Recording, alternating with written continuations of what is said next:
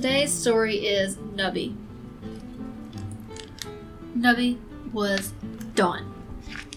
He had been carried, buried, dropped, dragged, torn, worn, chewed on, sat on, and even used as a nose wipe.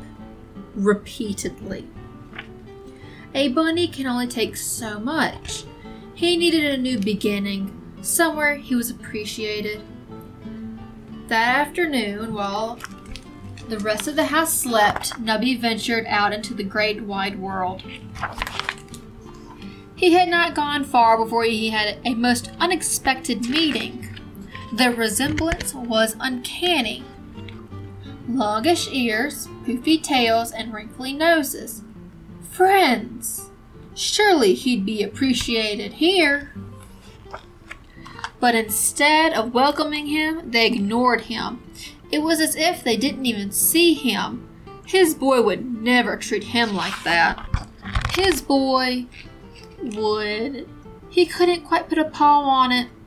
Oh well, Nubby told himself, something better was bound to come along, and soon it did. Nubby landed the starring role in a magic show. He'd be famous, and then everyone would adore him. He just knew it. But fame can be fickle, and Nubby found himself all alone back on the street. Finding someone to appreciate him was hard work. He longed for a familiar voice, even if sometimes it was whiny and grumpy. But Nubby was far from home, too far to turn back now. If popularity and fame weren't the answers, then what could it be? Of course, why hadn't he thought of it before? He just needed to be rich. Then everyone would see how amazing he really was. Nubby set out across oceans and continents, braving all manner of danger, searching for treasure. And he found it. He would be wealthy beyond his wildest dreams, and everyone would have to appreciate him. It all seemed so obvious. Alas, fortunes can be lost as easily as they can be found. Nubby lay staring at the sky. The pain in his chest cut deep, deeper than torn cloth and strewn stuffing.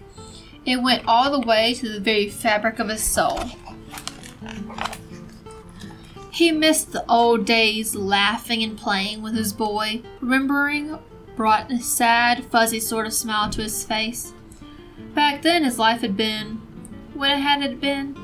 It had been messy and loud and unruly, but it had also been close and unspoken and real. If only he could go back. If only it wasn't too late. And then he made a startling discovery, a life-changing discovery, a discovery worth all the pain and loneliness and heartache he had endured. Now he pulled himself up and found a ride and hurried back home. Nubby was still carried, buried, dropped, dragged, torn, worn, chewed on, sat on, and even used as a nose wipe. But now he barely noticed. He was too busy being nuzzled, snuggled, cuddled, clutched, bathed, bundled, squeezed, smooched, and utterly adored. Repeatedly, just like he had always been.